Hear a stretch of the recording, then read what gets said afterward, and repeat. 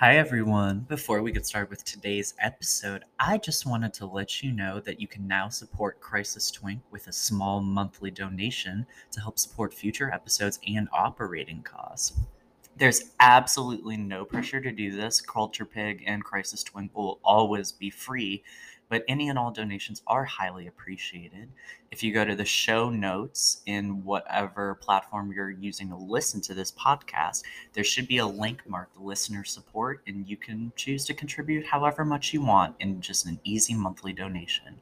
So if that is something that you want to do, which very chic look for you to do that. Very sexy, very cool to be financially generous. Come on, sugar daddy. Yes. Yes, God. Hunty slunty slay, I say.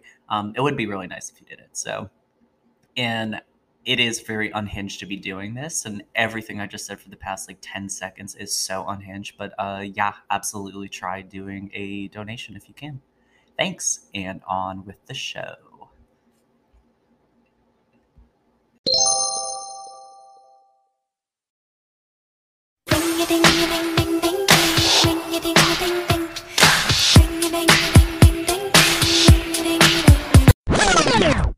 Ooh, hey ghoulies, welcome to Crisis Twink, the podcast where we ring the alarm about cultural emergencies. I can't do this voice for the full thing. Whether it's a flop album, an insane headline, a problematic fave, or just something that needs to be urgently discussed, or you'll die and go straight to hell, we're going to revive it and make sure it gets the medical assistance it so desperately needs. My name is Drew Haskins, and I'm the only spooky twink who can save a culture in crisis. Joining me today are two dear friends. It's Josh Barrett and Andrew Katsohirakis. Aw. Hey there. Hi, fellas. How are we doing? Well, I think this pod is very Halloween appropriate because that was the spookiest voice I've heard in a long time. Okay, I tried to do something a little fun. Very frightened. It's Halloween is about theatricality. It's about channeling the spirit of the devil, being possessed, being having Pazuzu take over your brain for a week and just dance around and stuff, this is a night for imps, ghouls, witches, spirits. It's about, and if you're not one of those things, I don't want you to listen this week. For me, it's about scaring away kids from my front door with my natural facial features. So I am all about this season. I think that is in the spirit of things. What are you guys going as for Halloween this year? Ooh, that's a fantastic question. I'm going to visit a friend in New York, and I have to come up with a New York class costume. We were going to be Pfizer shots 1 and 2, but I think we're going to have to get a little spicier than that. I really wanted to do Squid Gang and get a fake grill, a really ornate tracksuit, and hope that connects, but time will tell. Time will tell for that one. It's so crazy. I feel like Squid Game is no offense, because that's a good idea, but it's already a little dated almost. Everyone's been talking about how everyone's going to be doing the Squid Game costumes, but how many people are actually buying fencing masks right now? Are we really going to be going to Halloween parties and there will be 100 pink soldiers at every single Halloween party? No one's that I saw some article the other day that was green tracksuits are basically out of stock all over the country. I stand very corrected then shit. But also how many of those actually are for sale, with the supply chain and all. The collapse of global civilization, low-key. We haven't seen Yeezy come out of the woodwork with a new green velour tracksuit just in time. This seems like exactly the thing to dig him out of his multi-million-dollar hole. He drops them tomorrow, and then they're immediately for sale and will guaranteed ship by Halloween. 100%. I need that. Andrew, what are you going as?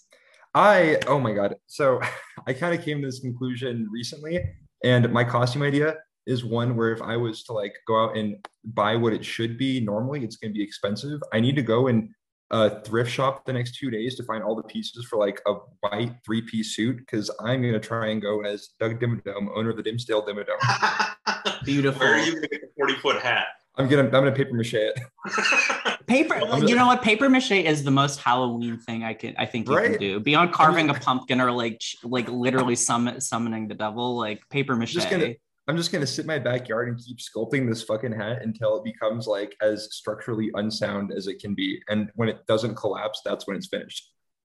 Well, I hope you like keep it around as like a monument to human achievement. Like you know those like people in like the middle of fucking nowhere, not saying that you live in the middle of fucking nowhere, but like there's But I like do. some farmer in Iowa who like years after he dies, like the landowners, like the like the people, the board, the coalition who like owns the land, walk with me here, they discover like great works of art in the middle of his cornfield, and it's he'd been Okay, doing them but for years and years and years, but no one knew that he was doing it because he was just doing it for himself. That could be you with your paper mache hat. right, but BuzzFeed if someone article. goes into the crawl space of my house and finds a 40-foot tall paper mache cowboy hat, I hope they call the cops. That's a problem. Okay, brag that you have a house and a crawl space. Like that I is know, dumb right? dimmadome behavior. Bold of you to assume a 40-foot crawl space for your fucking structurally unsound Doug Dimino hat. Hey, millennial homeowner, just call me Dimma Daddy. Gonna get you're Dimma done, son. You're dimmadome. I will say both of your ideas are way better than the. Well, one of them I'm not going to reveal on camera or on camera. Oh my god, on pod because it has yet to be seen whether anything actually comes in time for this costume. But I do, as a notorious asshole, have an exact replica of Ryan Gosling's jacket from Drive. That was gifted to me by friend of the pod, John Boone, that I will probably be busting out this year for a costume just because I genuinely do not have the creative energy to like do anything else right now. I know the listeners are going to see this, but can you do your best Ryan Gosling stare for us to see if you have the face right? Audio reactions to follow. And he's grinning ear to ear. Like I haven't seen that movie since I was like, I saw it like the summer after it came out basically, and I've not watched it since then.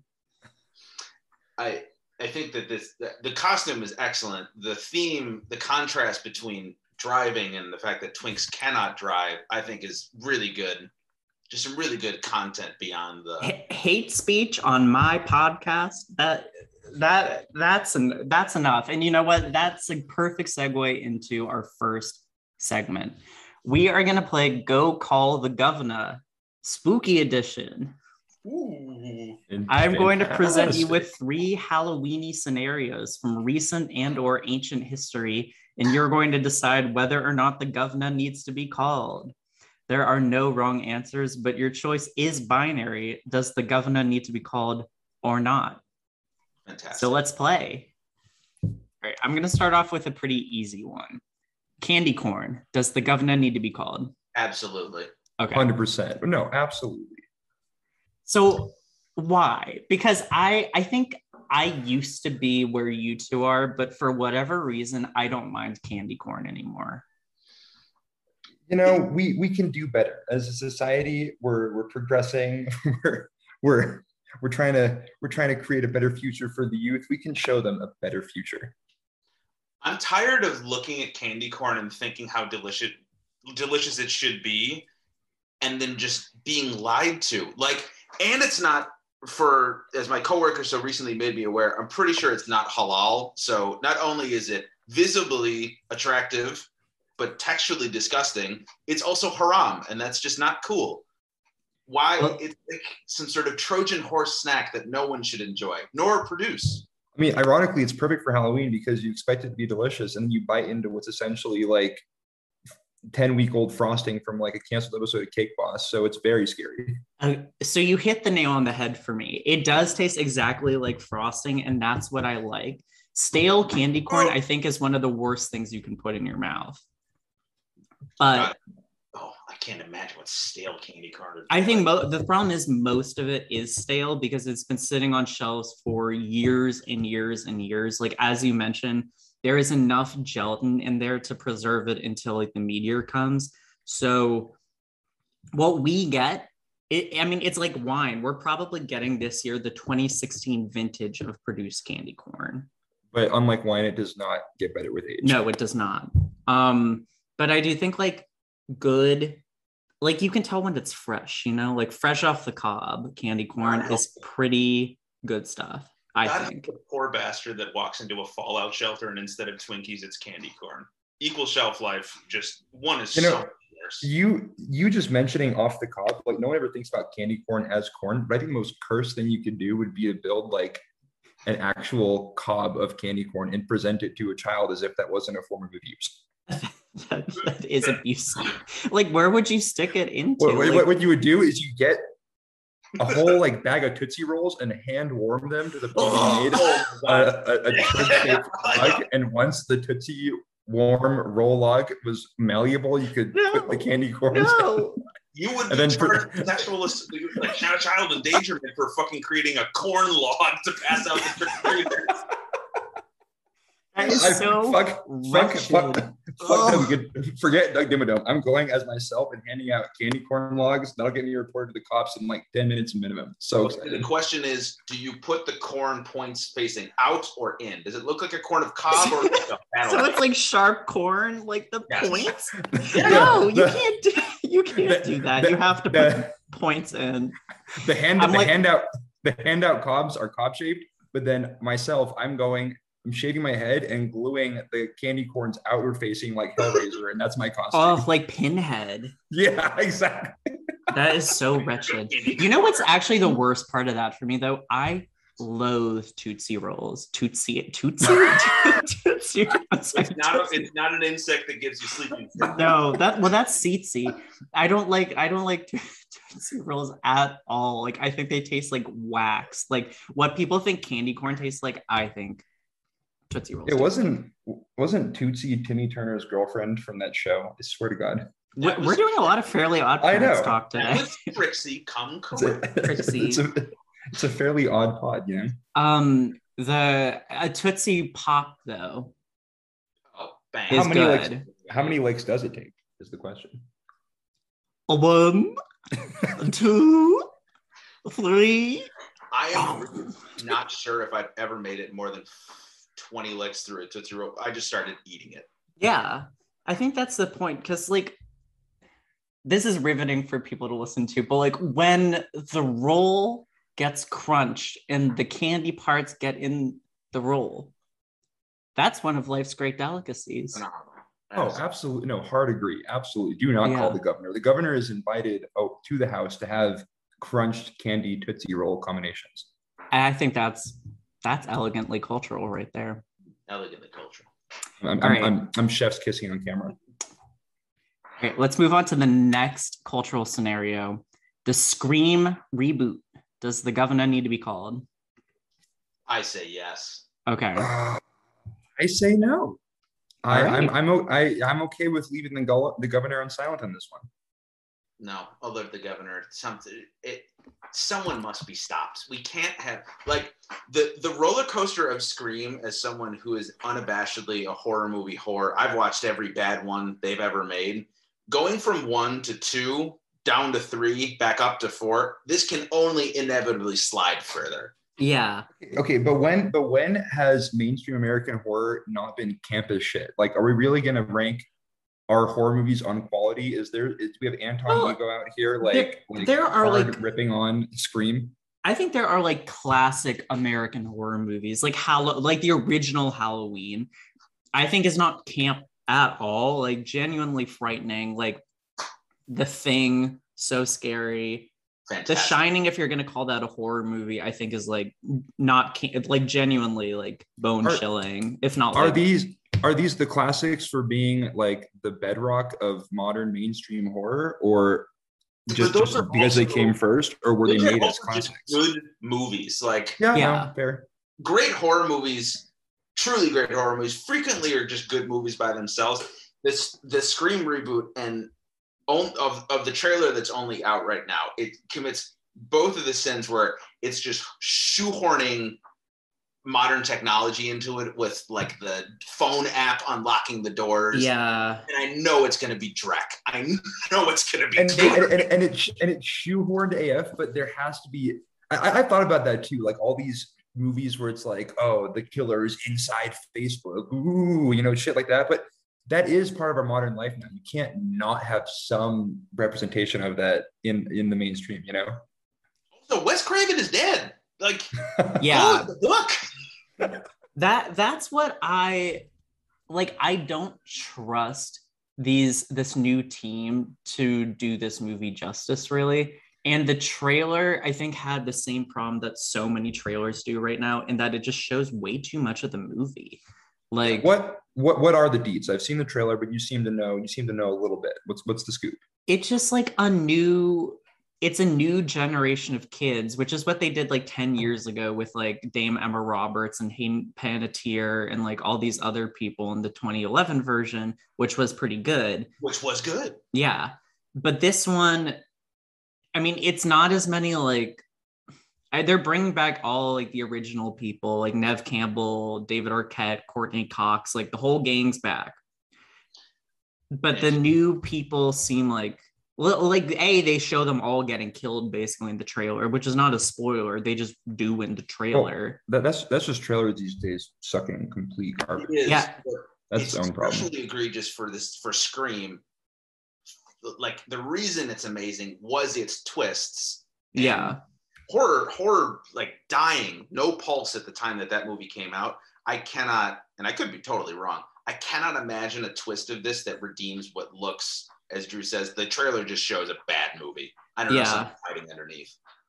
No, that's fair. I guess and what's funny is, I mean, we've talked about this in other conversations too. I'm usually not a fan of cash grabby sequels. I guess I've always just put horror in like its own bracket, where I'm okay with like kind of reiterating the scenario, you know, because it's kind of tracking a holiday, and holidays happen yearly. So shit, what are you gonna do? Yeah.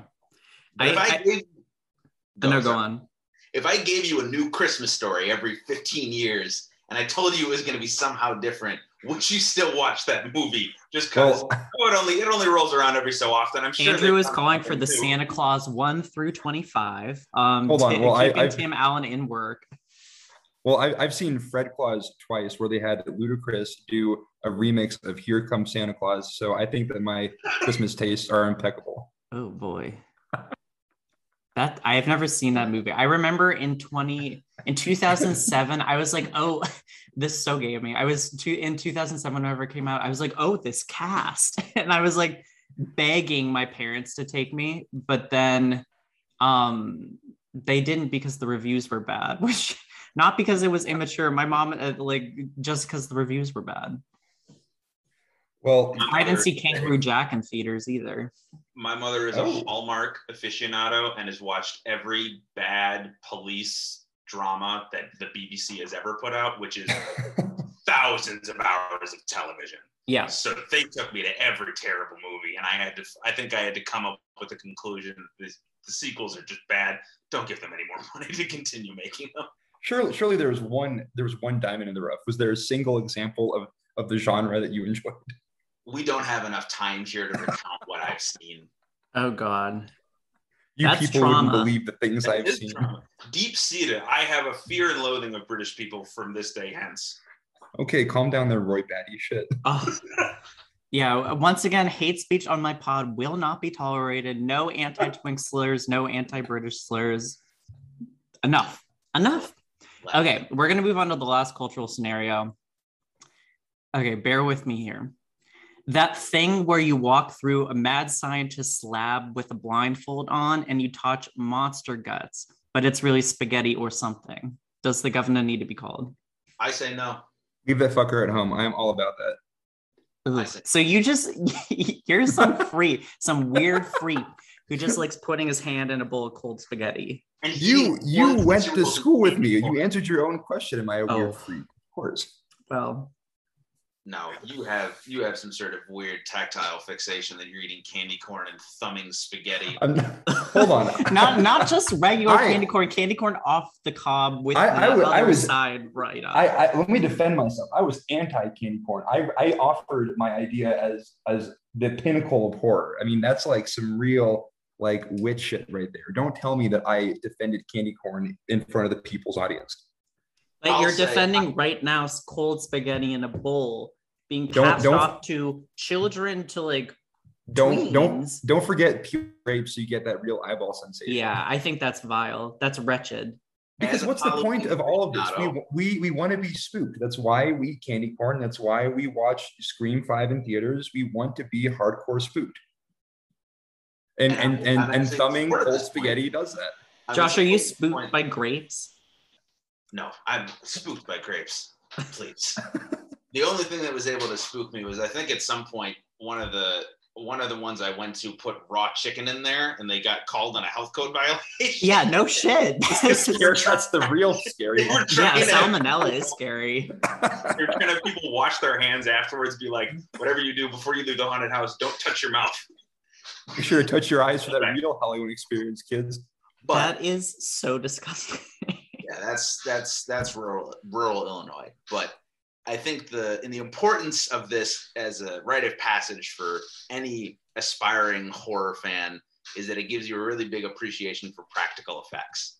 And I know that's what it did for me, and that's why that I think I came to love Halloween so much, is it was a really all-consuming holiday where I got to be visually and tactilely and whatever else you want to lump in there, afraid and surprised, and that was just really cool. So I say it must stay.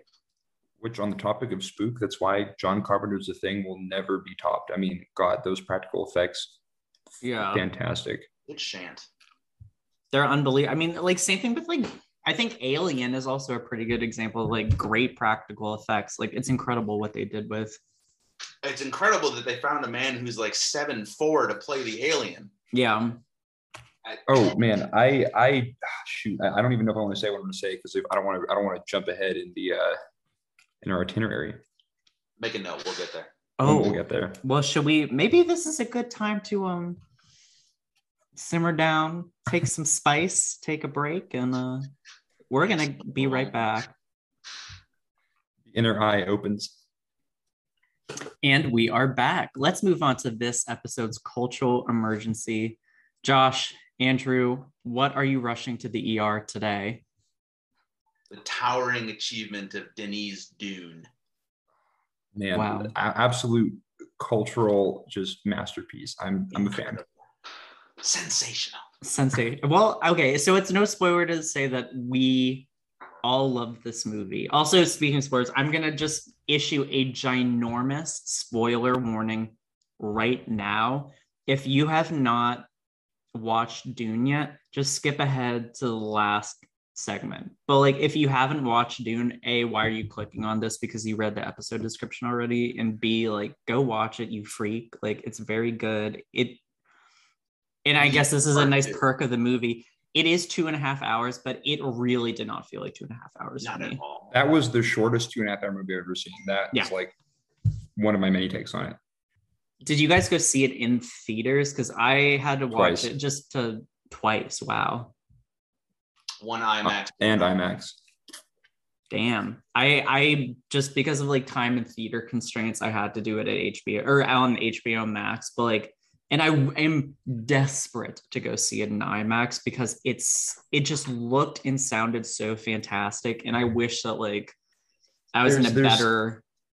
There's so much scale and gravitas, but like there's one scene in particular that you can't do unless it's IMAX. The Sardaukar introduction scene, the bass in IMAX makes that scene so fucking good. And that wasn't in the book at all. That was just an addition that was just very well inspired. It was very on key for what that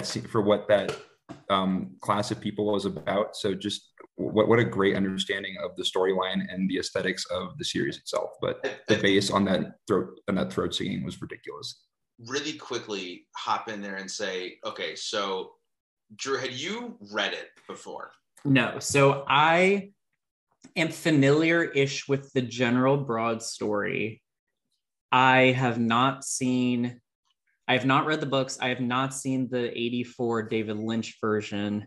This was my first exposure to actually consuming Dune, but like I was pretty familiar with like the narrative beats, and I'm pretty familiar with like what's coming in the just announced today part 2. Okay. Thank God.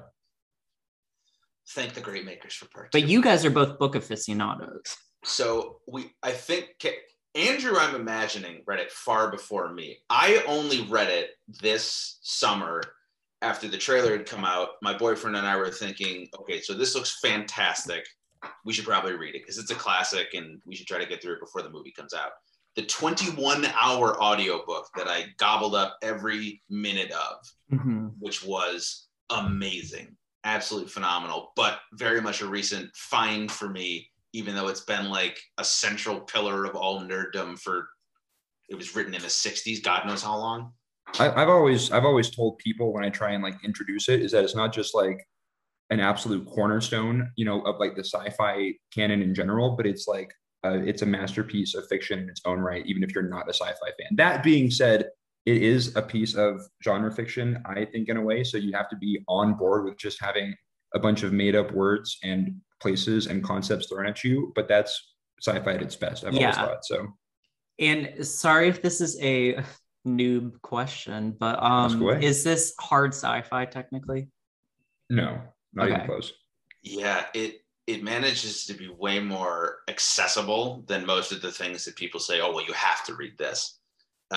It has like more cultural relevance than I think a lot of other things do. It's not as obtuse. Yeah, sorry, go for it. Well, I watched this with my boyfriend, who is also a fellow Dune novice. And he was really struck by how, I mean, like, and he did a little bit of reading beforehand too about like the influences and stuff, but like how like anti-colonialist and how much of a metaphor it is for like the Middle East in geopolitics in the 1960s. That Frank it Herbert. Is. And that was for him like a pretty good gateway into like the general, like the politics and plot of the movie, I guess. I was going to say that for you and I, Drew, specifically, all of the not so subtle allusions to Islam and Arabic culture, with the naming structure, Ustaz Bent Arif would be very proud, I think. Yes, yes, he would. For that. One thing I thought was interesting is that, the society has definitely changed since the book was first written, and the word jihad specifically was like a huge part of the original story. I noticed that they were always very careful to dance around that in the trailers and the movie itself, because, they don't actually utter it in the trailer at all. Like, they said crusade instead, which I think was a word that was explicitly not used in the that's a pretty charged word to use too in a different way. And that just goes back to like some Dune backstory shit. I mean, I read this a long time ago. I used to have a well-thumbed copy paperback, and I would read it so much that it's no longer with me because it's falling apart. But yeah, very, very well-read book. So I do have a few quibbles with the movie. First of which being that it is like that you can't do this entire book as one movie. I think like we've seen in the past how like, I mean, everyone's like primary complaint with the Lynch version is that it just is too messy and diffuse. The one sentence summary that I've been telling like people is like just like my ultimate like just take out like really quick hot take on the movie is that it's the best adaptation of Dune that we're ever going to get. I don't think it's perfect in that, again, like I think that as a dense, really backstory heavy and context heavy and theme heavy novel, it was never going to be able to be squeezed in one movie. I think 2 movies is enough. 3 might have pulled it off. I think a super high budget miniseries would have been ideal, but considering that we did get a screen adaptation and this is what we did get, it's the best movie adaptation that we could have received. We are also getting a mini series on HBO Max about the Bene Gesserit as well, called Dune: The Sisterhood, that will be coming out at some point in the next few years. I think the biggest thing you can say about this movie, against this movie, I guess I should be more articulate, is that it is a lot of extremely well rendered exposition. Oh, is that are you saying it's a good thing or a bad thing? I don't think it's a bad thing necessarily, given the book or like given the source material and like how unwieldy it is to like conform it to like a traditional narrative or whatever, a narrative structure in a movie. But like I do when you Just 'cause actually you- like zoom out, not much actually happens in this movie. Oh yeah.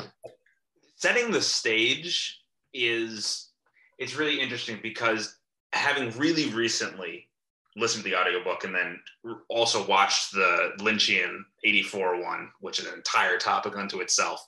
But like so much of the story and the world building happens as inner monologues, and also really critically, every chapter of the book is sort of presaged by this character they have who's supposed to be writing a retrospective like biography about the main character. And so there's so much of this that's getting filled in and colored by things that there's really no good way to put it in the movie. And I was really hoping to still hear some allusions from that character. But You know that an author put in a shitload of world building and like thought behind how the world works and the characters in the story when there's an appendix at the back of the book. I mean, you don't see that in every piece of fiction, but I mean, you definitely need to kind of dig back to it every now and then because I mean, Dune's got a lot of stuff to introduce, concepts and stuff. I mean, I'm curious to hear, Drew, what you thought, as someone who hasn't read the book, if you were able to follow along and you felt like you were well enough introduced to what was happening, not just in terms of the story, but like the world itself. Yeah, so I will say I did read a primer article on Vulture that basically ran down some, in a non-spoiler way, some of the lore of Frank Herbert's world that were just kind of helpful to know going into the movie, because I do think there are parts of this movie that would be sort of either impenetrable or would go completely by you if you didn't know going in what actually was going on. Like the whole thing with what's his name? Like Tufir, the Mentat. Yeah.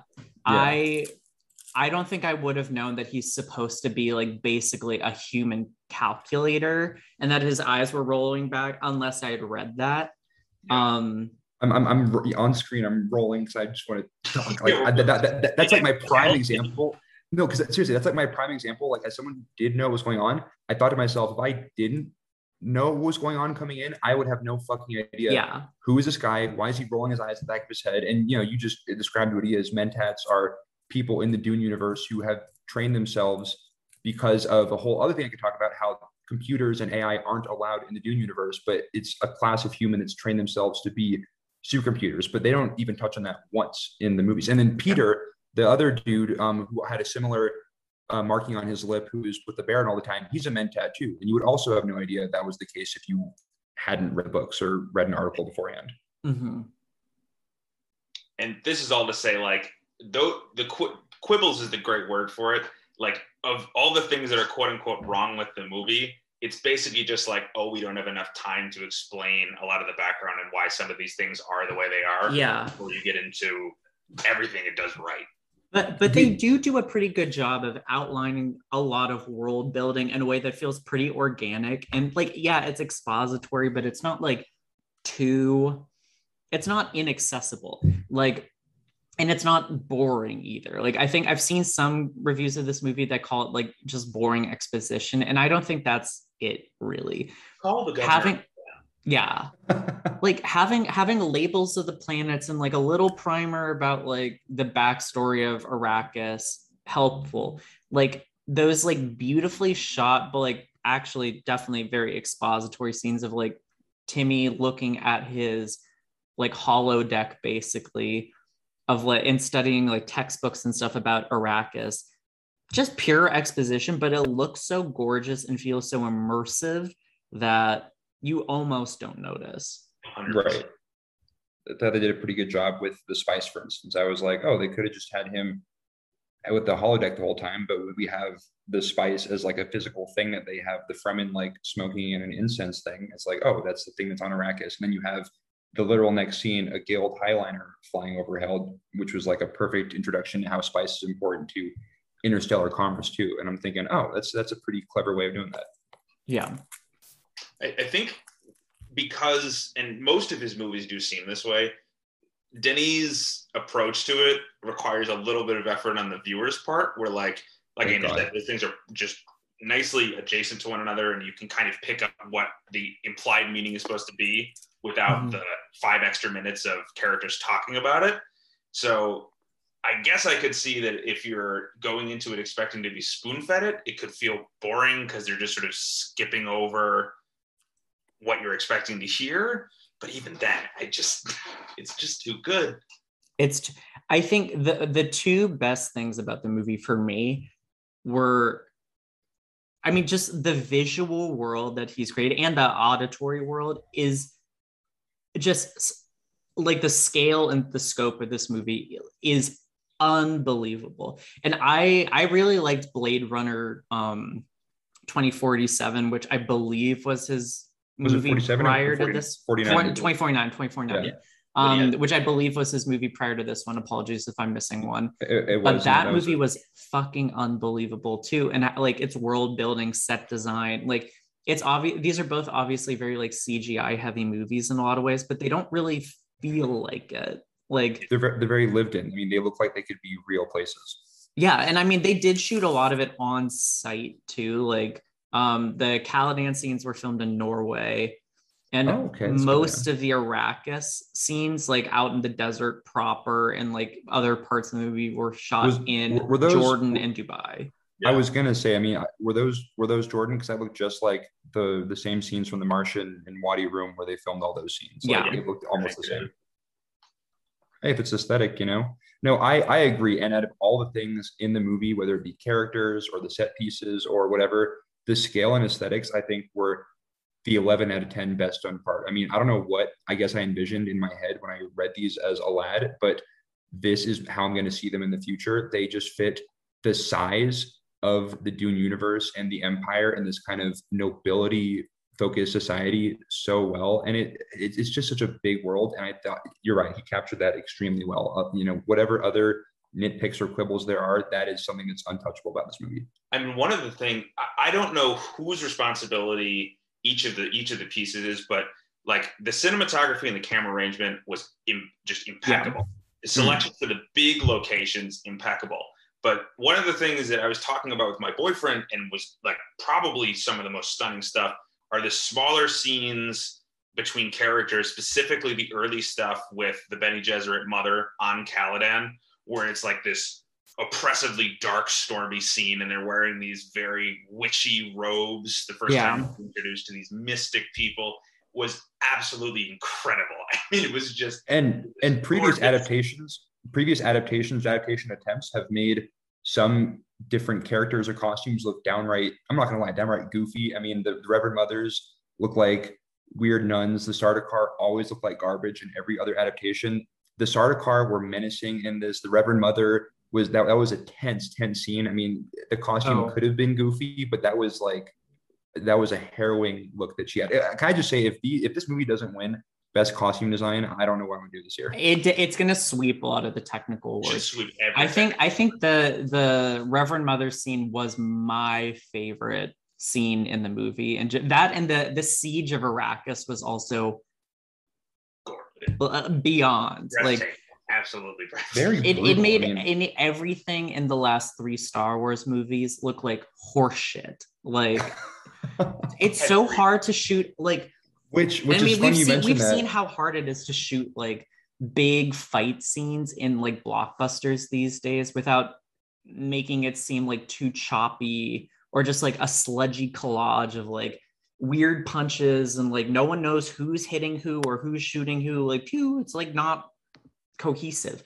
This, you could tell exactly what was going on. It was so suspenseful, like so beautifully done, but incorporates the movie's lore. Like the Hans Zimmer score for this was among his best. I thought that has to be. I don't know what they're using, but in a lot of the scenes where I feel like it's mostly the Harkonnen stuff, they are using like a rain drum or some just really echoey, hollow instrument with these sort of crashing and cascading trills.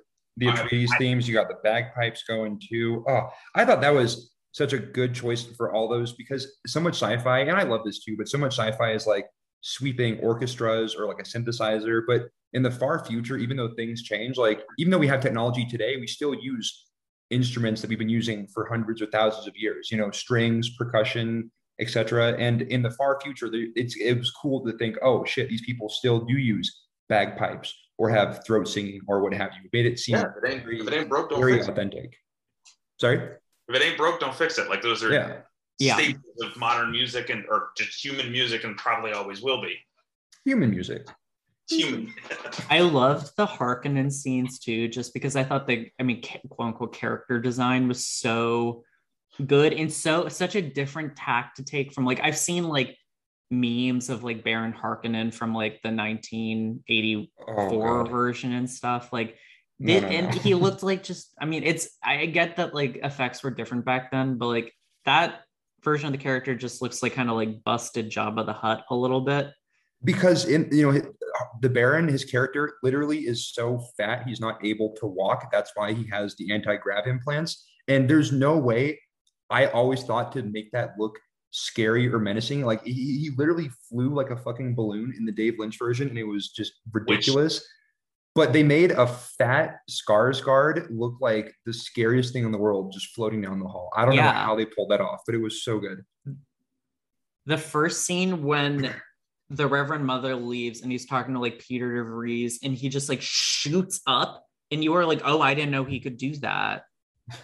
It was so, and Andrew, having seen the Lynch one, is also I immediately after I finished the audiobook, I watched the Lynch one, and it was one of the funniest things I've ever seen, because for any curious listeners, please go watch the Baron scene on YouTube from the David Lynch one, and then compare it to any of the trailers. There are two reasons to watch the Dave Lynch version. It's to see Sting wearing a diaper. That's not a typo. That's a grammatically correct English sentence. There's Sting in a diaper. That's just a thing in the movie. And then you also get to see Patrick Stewart play a chord progression from the Beach Boys. So that's just another plus. If any of those things are to your fancy, please. But I have my own thoughts on David Lynch. So that's a different podcast. The dissonance between what we got with Denny and what we got with Lynch is like, and I think Lynch has gone on record as saying, like, I didn't want to make that movie around this time. They were making me. Like, my hand was forced by the studio for money, whatever. And Denny, on the other hand, has gone and said, I wanted to do this since I was a teenager. I can't believe I got to do this. And every ounce of love in setting up the emotional weight of all the scenes, but especially I think making the Baron seem like a villain worth fearing was amazing. Absolutely. It was just, I can't gush about the movie enough. This is a good segue, I think, into my second favorite thing about the movie, which is the cast.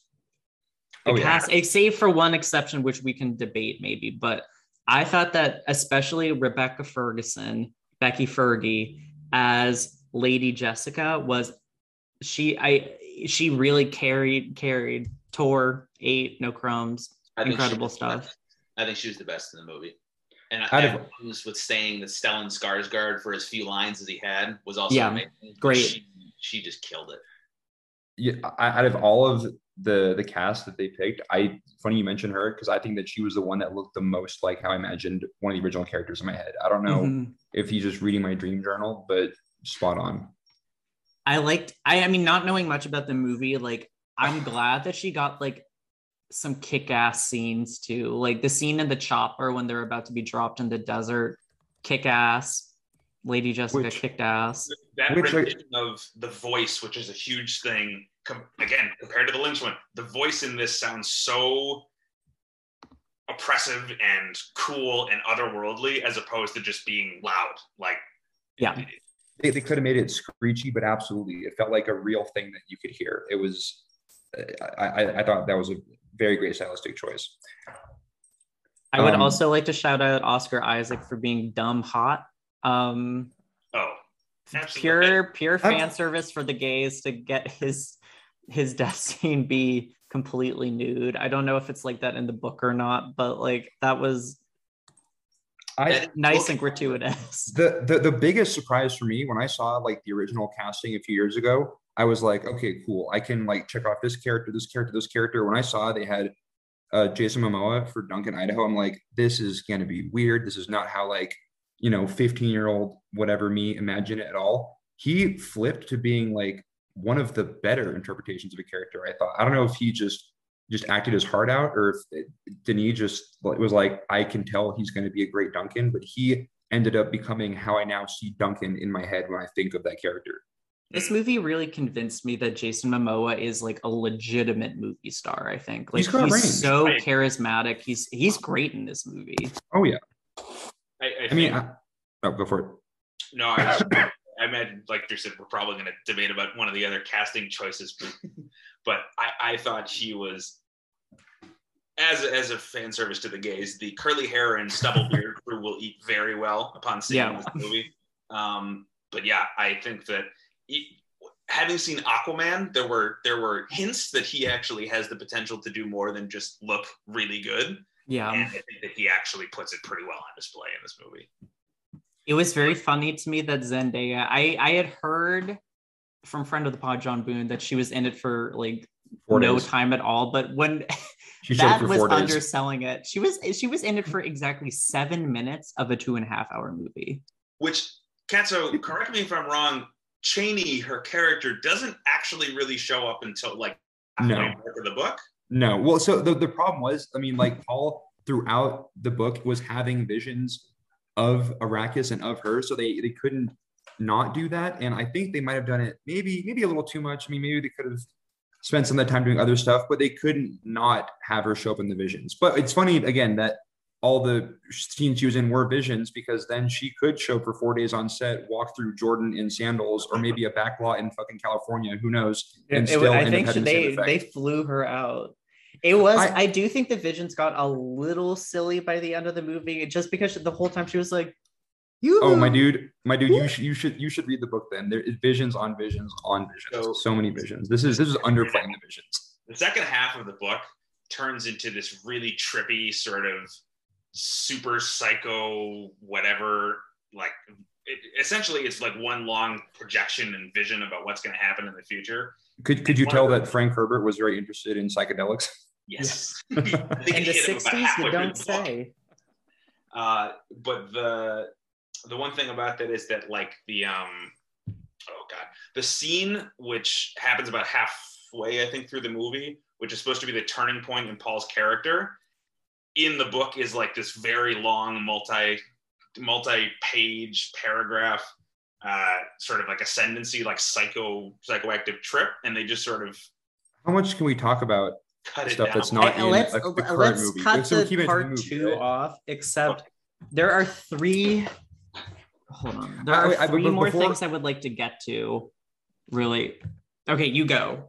I just want to say really quick about the cast. This is gonna, and even though we're trying to move on, this is gonna create like a firestorm. But I thought the 2 people cast that I was not sure about were the 2 big names. I don't know how I still feel yet about Timmy and about Zendaya.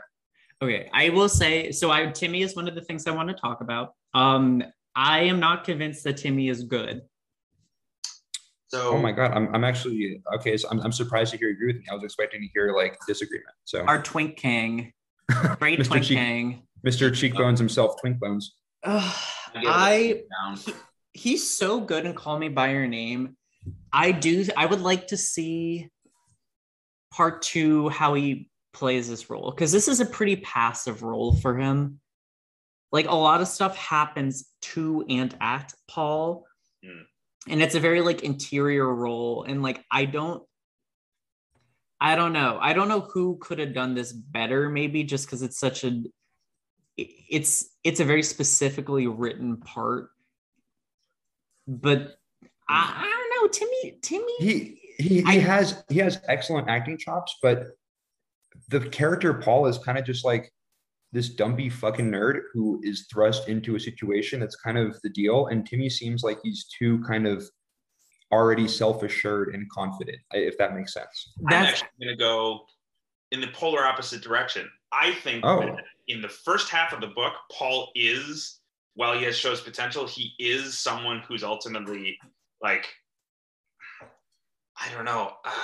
He's a fucking nerd. He's a nerd. I mean, there's no, I mean, you know, he tries to be the son of one of the greatest houses of the empire. And, you know, he's trying to live up to that. But at the end of the day, he's just a fucking nerd. the pressure's taken off him early, where he's like, oh, don't worry, we're going to, Katsohirakis, restore the glory of our house, defeat the others, so on and so forth. Which is what someone childish is gonna say. It's like it's play acting tough. Someone who actually. What Drew's saying in Call Me by Your Name, this awkward teenager, he plays very well. In this movie, where we're supposed to have an awkward teenager in the first half, it still doesn't resonate. I feel that meringue of a man may he be, he's just not visually perfect, but acting just doesn't hit. I think part of it is that he has such a cult of personality around him right now. We know, I think, almost way too much about Timothée Chalamet. And I think you can say this about a lot of actors in the age of social media, but like there was no point during the movie in which I wasn't thinking to myself, oh, that's Timothée Chalamet. Exactly. And Zendaya to the same extent too, but I'm gonna table Zendaya for me personally. I'm going to table her because like she was in the movie for exactly 7 minutes and had 2 lines of note. Like, and I agree. Like Timmy, I'm not sure of because I don't know if I 100% liked what I saw. Zendaya, I don't know if I've seen enough to make a judgment yet. That's why. Yeah. I also would like to give. Oh, for God's sake! Oh, what is going on over there? You just got like zoomed up, like beamed up, like they do in Dune. Beam me up, Scotty. One of my favorite lines from Dune. Because my parents' dog is being annoying. Sweetie. I'm dog sitting. I would like to give a special shout out to Sharon Duncan Brewster, who played Dr. Liet Kynes. She was really good. Yeah. Really good. I was not familiar with her work before the movie, and she was fantastic. She, I think, was the only gender swapped character from the books. And is that gender swapped? Yeah, and watching her play that role, I'm like, I'm all about it. No issues whatsoever. She pulled it off and probably made it a little more impactful, honestly. I mean, I think it's an appropriate choice, and they could have gone one of two ways with it. Because in the book, he's supposed to be this sort of grizzled, tall, old white guy. Yeah. Was he white though? I'm pretty sure they say he's supposed to be white, and then he spent so much time on Arrakis that he starts getting Fremen character. He wasn't born. Oh, that kind of like type. So that's one thing I did forget. Did he go native, or was he a Fremen that joined like the Imperial Milieu? I think it's the former. Okay. But I could have also lost that point kind of in the largesse. The point is she strides between worlds. That's the character's point, I guess. So let's second points, because we do have to wrap this up eventually, but like there are 2 other things I would like to talk about. Another casting question for movie number 2. Who should be cast as Princess Irulan? Am I saying that right? Yes, my favorite character missing from the book. I am not sure, but it needs to be someone with. I think the better question is, who do you cast as the Emperor, and then go from there so that she's like related to him? That's a good approach. How old is the Emperor supposed to be? The Grand Padishah? He's old. My boy Shaddam IV is grizzled. He's an old one. This sounds like a role for Bradley Cooper. No, I'm kidding. They're probably gonna cast like Anthony Hopkins or something. She's supposed to be who's a Charles Dance who is not Charles Dance, because at this point you can't just have Tywin Lannister be the Emperor. Like you know who would be great stunt casting? Actually, Denzel Washington. Oh, okay. He's old enough. Yeah, I mean, the only other person I would say, because I love them in most things, though I know that right now their stock is much lower considering their behavior, but Gary Oldman wouldn't have been a visual incongruity. Yeah, for the Emperor? Gary Oldman could give it. Irulan, I'd have to think. I would love, like, a lot of people on Twitter were like, oh, Saoirse Ronan should do it. Ooh, that would be interesting. She's good in everything. It's like not interesting to be like, oh, Saoirse Ronan. Who's I'm gonna be reprimanded for this. The actress from Lady Bird. Saoirse Ronan. Oh my god. Okay, so I'd face swap those. Yes, absolutely. I think that would be a great if you want to take great sounding voice plus sci-fi voice acting experience. I mean, I know I keep talking about voice, but if we had Keith David as the Emperor, oh my God. That would be good. Yeah. Cast and he's like a real genre guy too. Like, I will say there are maybe a few too many like movie stars in this movie. Like having a few more character actors to like balance things out. Because even like smaller roles in this part of the movie, like Josh Brolin as Gurney, that's like pretty big stunty casting for a person who's only in this movie for like, I think he had one big scene. Yeah. And then he gets like lost in the battle. Yeah. So when we're not going to spoil, but like lost in the battle. Who are some up and comers to play the princess? I'm trying to think about that now. One name that and this is just because I watched You season 3 recently, but they're going to pull a Zendaya and cast someone who is really like a TV actor looking for their big movie break. I would like to suggest Victoria Pedretti, who has been in, she's been on You for a few seasons of the show You, and she was in The Haunting of Hill House and Haunting of I could see this. Oh my God.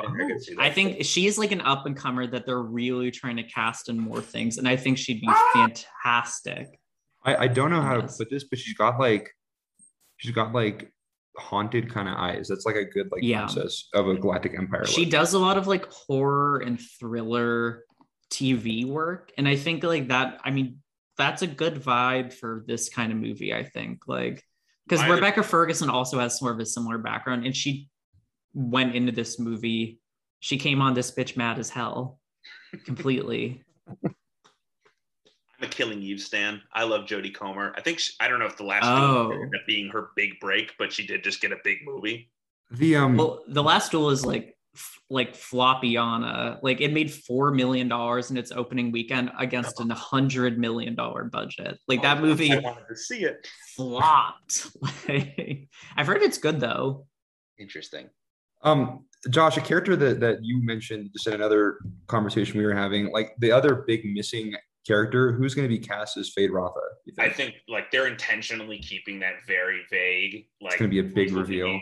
The Baron is supposed to be the central antagonist, but who's going to be like the one stepping forward as the presence of evil in the second book is basically Fade, and I don't know. I actually feel, hot take, I mean, maybe he's a little too like mincing and spidery, but the actor they got to play for Piter, I actually could have seen as Fade. He was really good. He was great.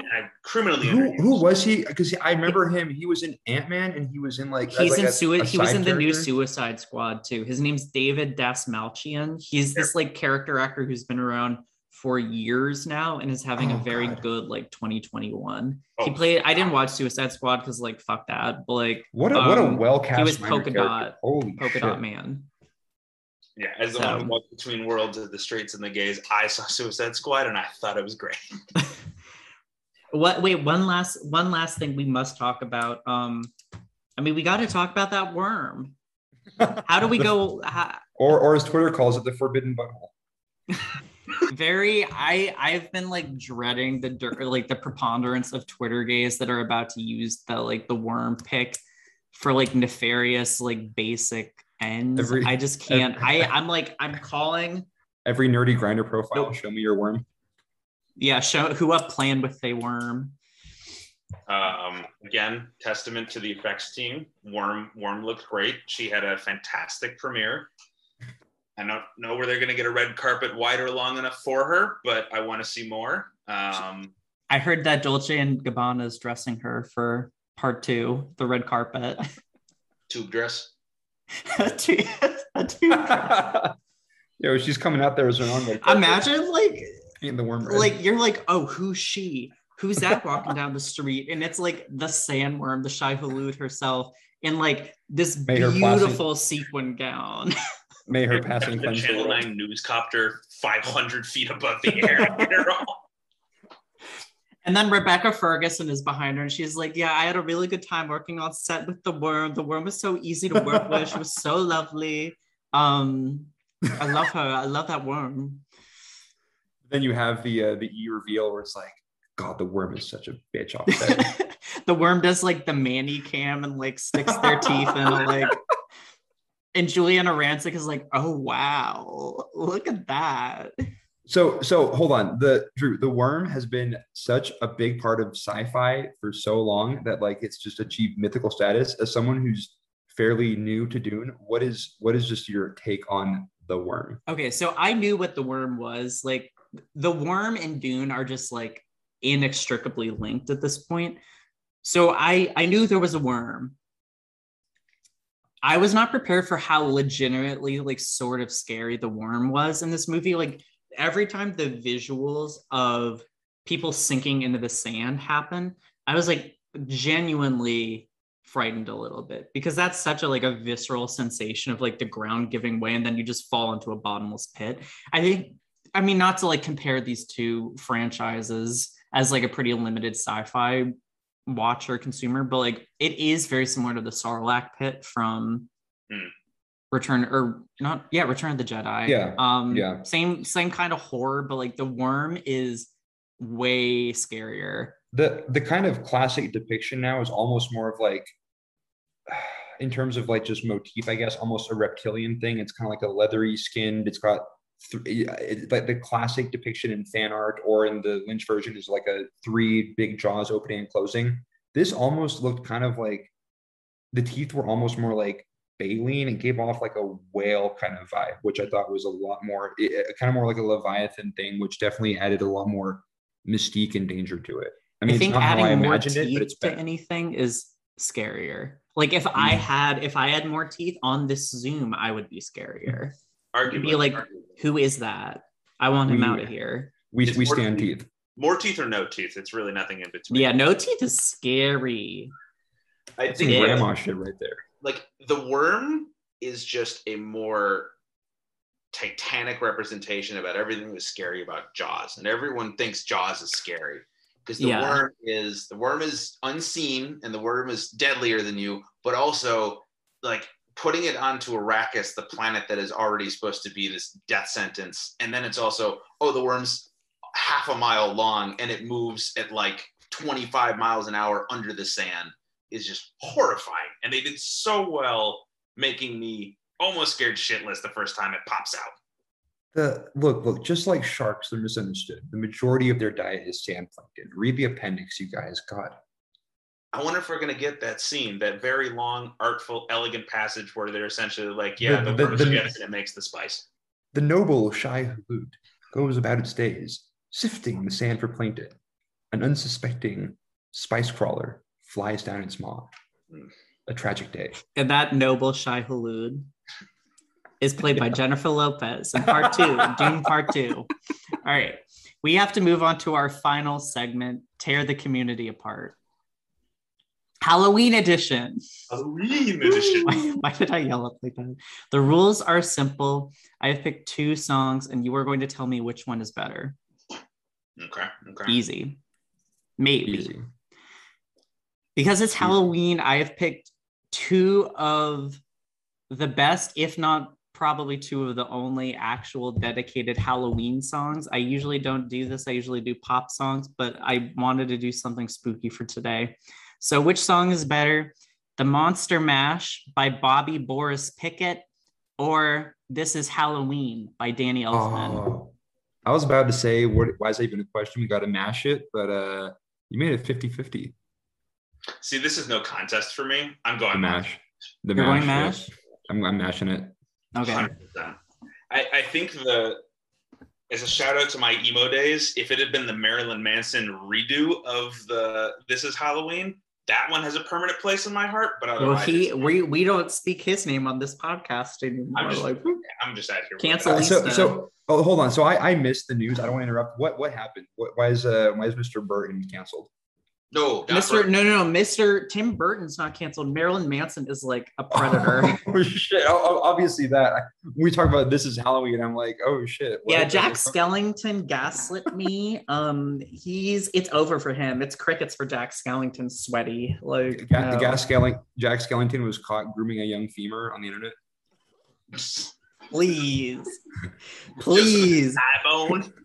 That is, oh, that I is listen to Twink slander, so I can't just really horrific. This is the content you listen to. I mean, also, if Marilyn Manson wasn't outed as like a sexual predator / bastard, Kanye also had him come just chill on the stoop for his merry-go-round, whatever he was doing for the Donda album, so that automatically drops him a peg or two. Yeah.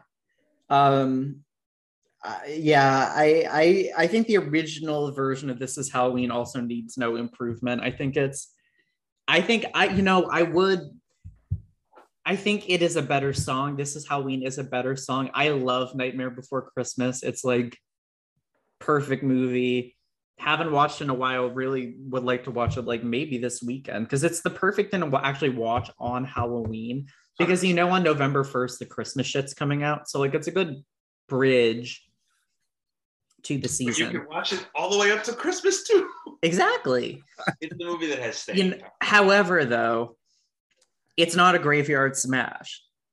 No. Categorically, the Monster Mash is a graveyard smash. And for that reason, I agree that it should probably take this contest here. Vote. Have you had a unanimous vote before? I have had almost exclusively unanimous votes on this podcast. Really? Yeah, because I usually only have one guest instead of two. And unless like they have like dissociative identities disorder and are like fighting with themselves, which is very Halloween-y. They usually pick one. But I think the Monster Mash is probably the correct answer here. I don't get to play this game. I'm just saying what I think, which is basically me playing this game. Come up with the community, or tear the community apart for you, Drew. When's it going to be your turn? You're going to come up with one for me? Oh, fantastic. We'll have to submit that to the pod retrospectively. Okay. I'm down. I wanted. This is like this is also I don't know why I'm bringing this up right now, but this is also the 30th episode of Crisis Twink. So hey. Woo! Hooray! 30, the big 30, a really fun milestone for everyone. It's all downhill from here. It's all downhill from here. I am gonna do at some point a big bracket kind of thing, I think, for 30 for the wormy. Pretty early. Yeah, like a March Madness kind of thing. So now because the Monster Mash has won, it will go into a bracket against something like I don't know, like Levitating by Dua Lipa. Hypothetically, out of the Monster Mash or Levitating by Dua Lipa, who wins? The Mash for sure. I'm with the Mash as well. Okay, so you are going to come on to my podcast and tell me that the Monster Mash is better than Levitating by Dua Lipa. In 50 years, who will remember Dua Lipa's name? But they will remember that it was a graveyard. Okay, I do get that.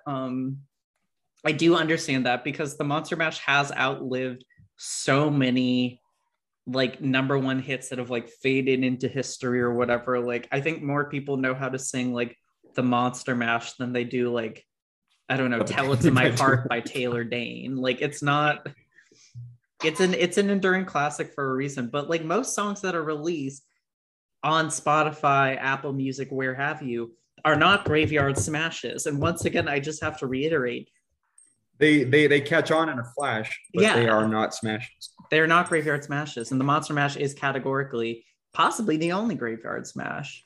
Quite possibly. I don't know what else would come close. Maybe I'm sure Lady Gaga has a song that is a graveyard smash of some sort. But if we're talking holiday music, it's obviously the Ludacris remix of "Here Comes Santa Claus." If you don't play that for your Christmas edition, I'm unsubscribing forever. I'll see what I can do. We're going to do a special Fred Claus episode of the podcast. I just like move myself. Well, we're really close. Somewhere hundreds of miles away, Vince Vaughn started spontaneously sweating in joy. He's running to your house right now. He's never been so happy. All right, I should have famous libertarian Vince Vaughn on this podcast. I bet he'd do it. But that'd be it. Okay. Well, please. I think we do have to wrap up today. But Josh and Andrew, thank you so much for doing this. This was A true treat. Where can people find you on social media if you would like to be found? This was a gas. I need to make social media. I have like a ghosted Twitter and a ghosted Instagram.